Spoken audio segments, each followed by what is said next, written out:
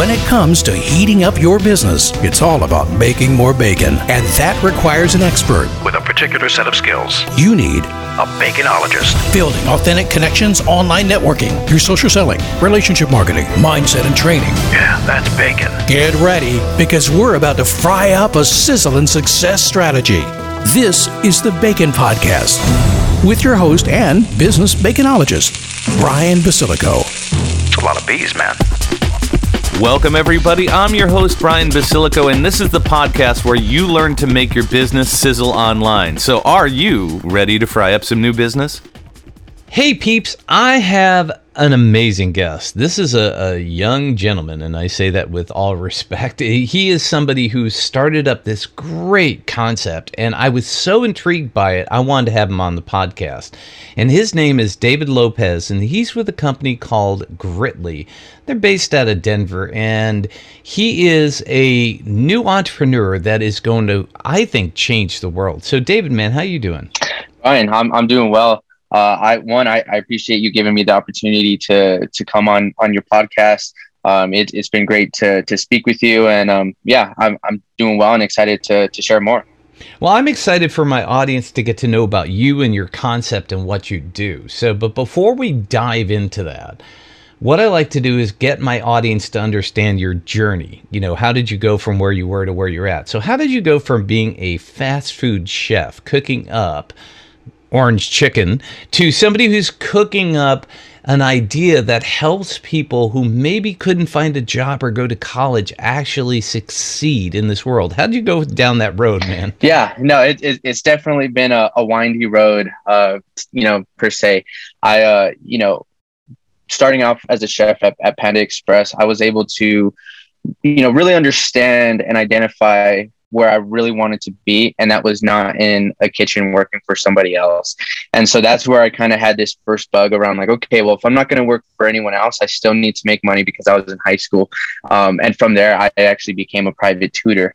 And being a private tutor was my first access to having more money than a typical high schooler, probably should have. And then two was this first aspect of getting an emotional paycheck. And that emotional paycheck really came from seeing my students grow and develop, from having 3 to 4 tutors that they were working with at a time to seeing their parents cut down to having our students just work with me. And seeing them grow and develop was like, okay, well, I'm having impact on these young students that look like myself.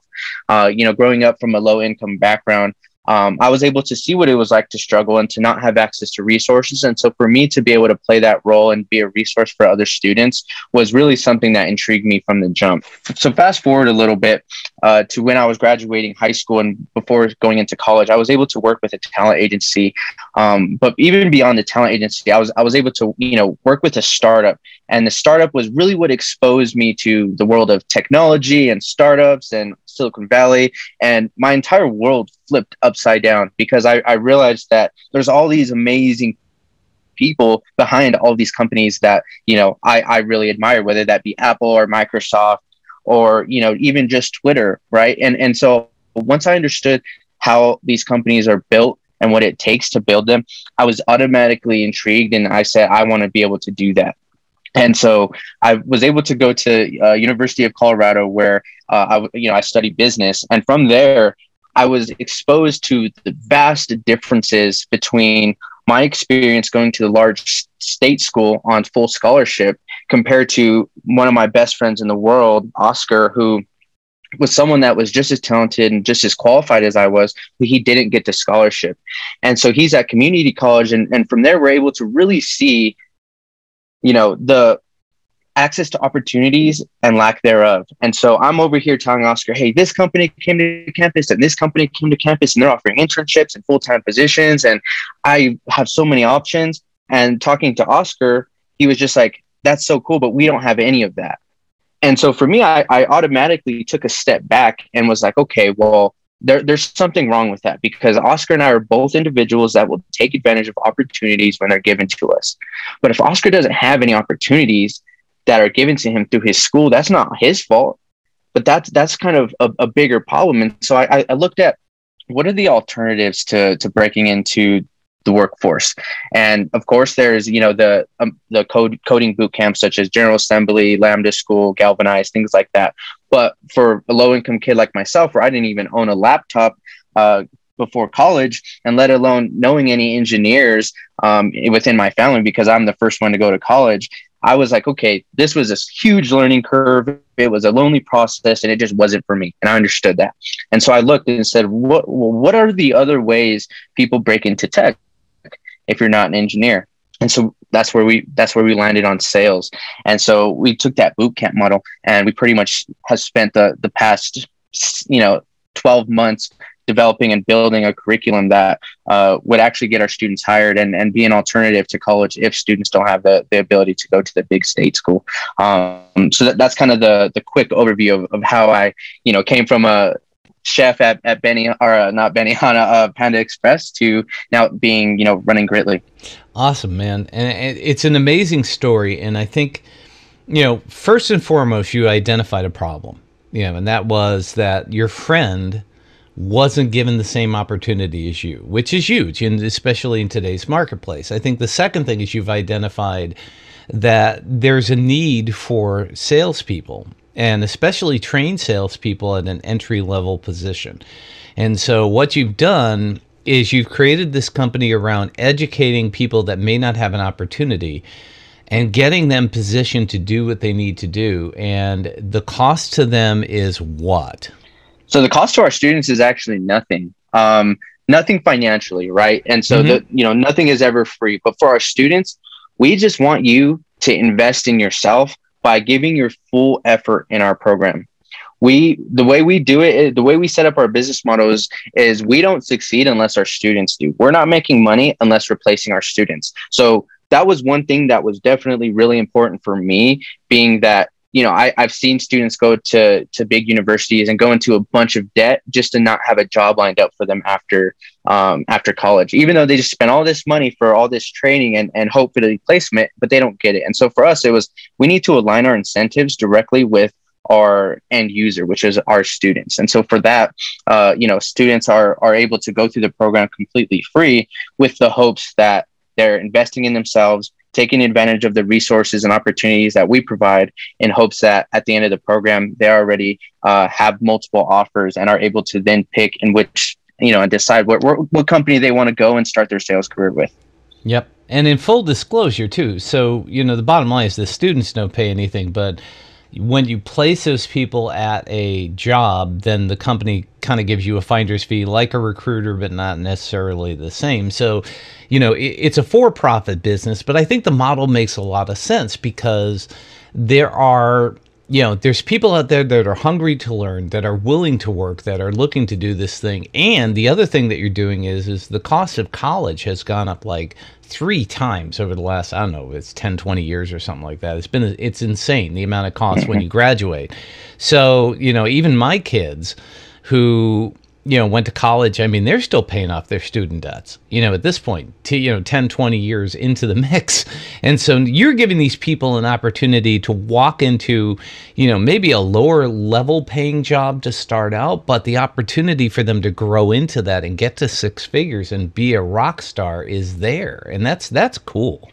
Well, and that's exactly it, is this idea of how can we give our students access to economic mobility, which, how can we get them to have the opportunity to buy a house or to start a business or to go on family vacations? These were all things that I grew up without, having seen my, growing up with a single mom and having seen her struggle with money was something that I was like, okay, well, we're worried about food on our table and a roof over our heads. So we're definitely not thinking about all these other things.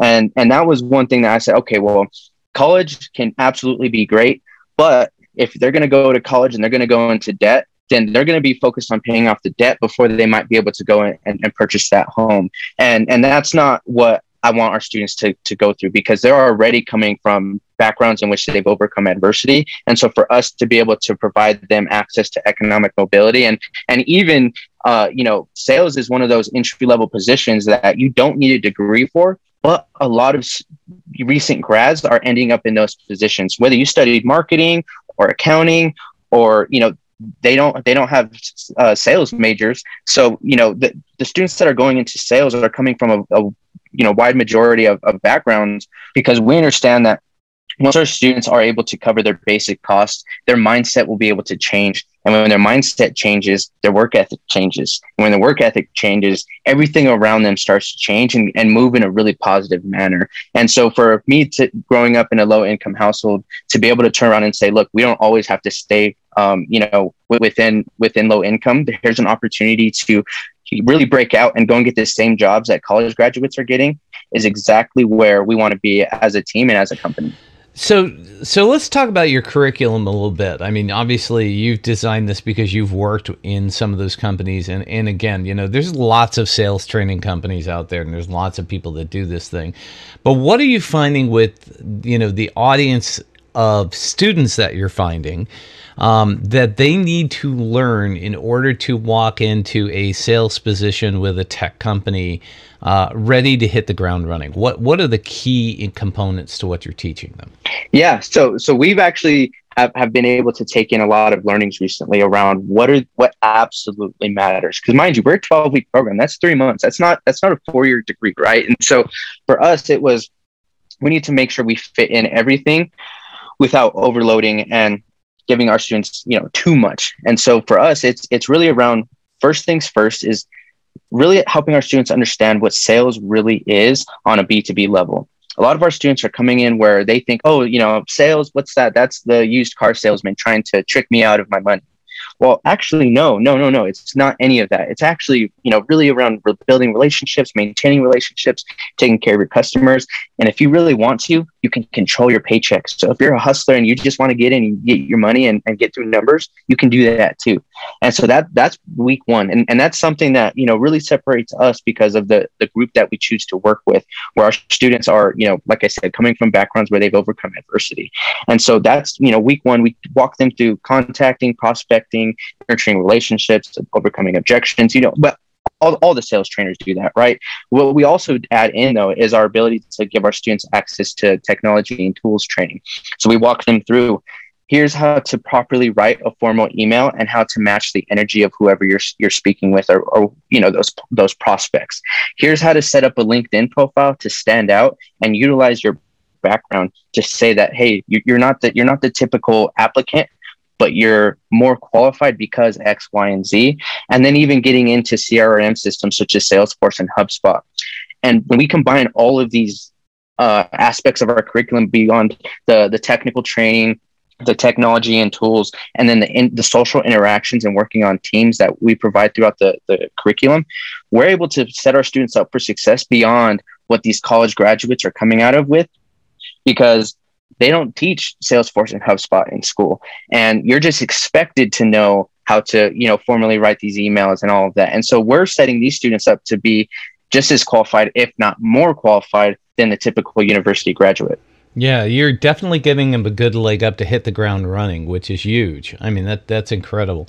So, number one, where do you find your students, or how do they find you?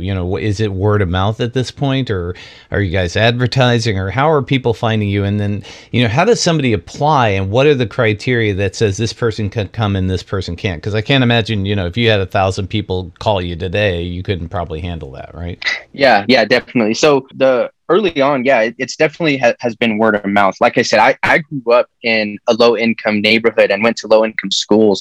And so I have almost immediate access to all these individuals that I was like, hey, look, you didn't have access to the right opportunities, but I know how hard you work and I know where your motivations are at, whether that be to break your family cycle of, never having a true career and or wanting to take care of your parents or move them out of this neighborhood and move them into another. These motivations run very deep, and they actually spill over quite a bit into their work ethic. And so those are individuals that I want to work with and I want to bet on. And so thankfully it's been a part of my immediate network. But beyond that, we're also working with a few universities loosely to get access to their diverse students, and more importantly, their veteran student networks. We want to work with veterans because we know that they're coming in with the ability to overcome adversity. And I mean, that's just how it is with all students that we're looking for is, do you have grit? And do you have the ability to overcome adversity? Because if you're sitting on a call, or you're sitting making cold calls and you get hung up on 10 times in a row, is that going to be the hardest thing you've ever done in your life? And if the answer to that question is yes, then chances are we're probably going to go in a different direction.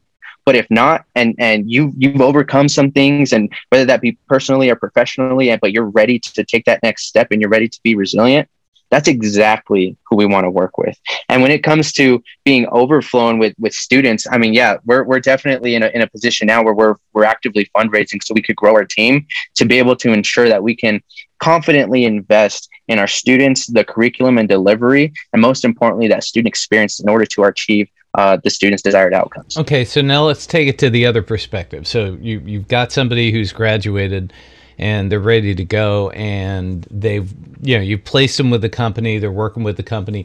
What is the coolest feedback that you've gotten from one of the companies where you placed one of your students? What kind of things are they saying? So my favorite one, I actually just heard this week, was that one of our students was hired in a group of 3. So there was one individual who went through our boot camp, one individual who had no previous professional sales experience, and one individual who came from another startup as a SDR. And so, there's kind of there's almost like an expert in this cohort. There's a newbie, and then there's our student, right? And so, but the new thing is we're finishing up her first month at this company, and she has the highest closing rate out of all 3 of these new hires. And so, she came out swinging. But it was that work ethic, and it was everything that we helped prepare her for, along with her company's training, that has now allowed her to. She's made the lowest amount of calls, but has closed the highest number of sales. And that's exactly what we're looking for, is that efficiency to say, look, when we get our students on the phone, they close. Because you could get anybody to make 100 calls a day, but when you get someone on the phone, how is that interaction going? And we can say that our students close. That's awesome, dude.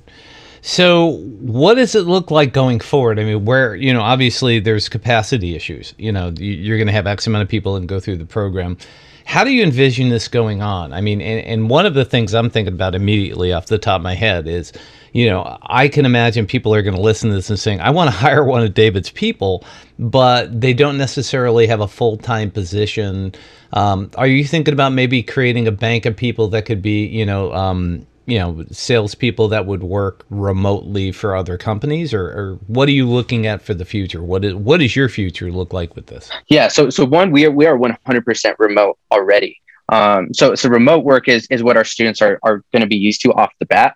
But 2 is we actually offer micro apprenticeships for our students in the last 25% of our program, meaning they're able to interact with these employers from week 3, start to feel, what kind of companies, they want to work with, what kind of products they want to sell, what those structures look like, what these offer letters will potentially look like. But then from there, the companies will be able to say, okay, well, let's have a trial period and let's see if this person will be a right fit. And we'll have them, and we'll bring them in for a micro apprenticeship where they'll be able to get hands-on experience, almost, pretty much an internship.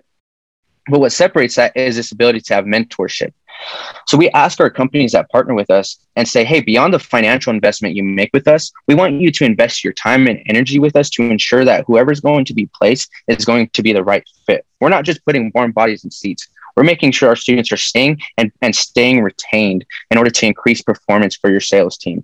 And so for that means giving them access to a mentor and giving them access to office hours and allowing them to ask questions and fail and kind of, learn as they go with hands-on experience, but being able to do all of that in the setting of a company that they could potentially be working with. And then from there, going to the interview process and see if they can earn an offer from that company, if it's a mutual fit. I love what you're doing. I love the fact that you're taking your passion and your social cause of trying to help people get a leg up and helping these startup companies find great candidates. I mean, just the combination of the 3 is just amazing. And I can see, man, you got a bright future ahead of you. And so I think that people are going to want to get a hold of you, not only to, to maybe potentially just find some people to hire, but also maybe they have some recommendations of people that might be a good fit for your program too. And maybe just to interview you like I'm doing. So if people want to get a hold of you, man, what's the best way for them to do that? Yeah. So, I'm on Twitter. My handle is DGL0PEZ. And then that's number one. Email, of course, is david@gritly, GRITLY.US. And then our website is GRITLY.US as well.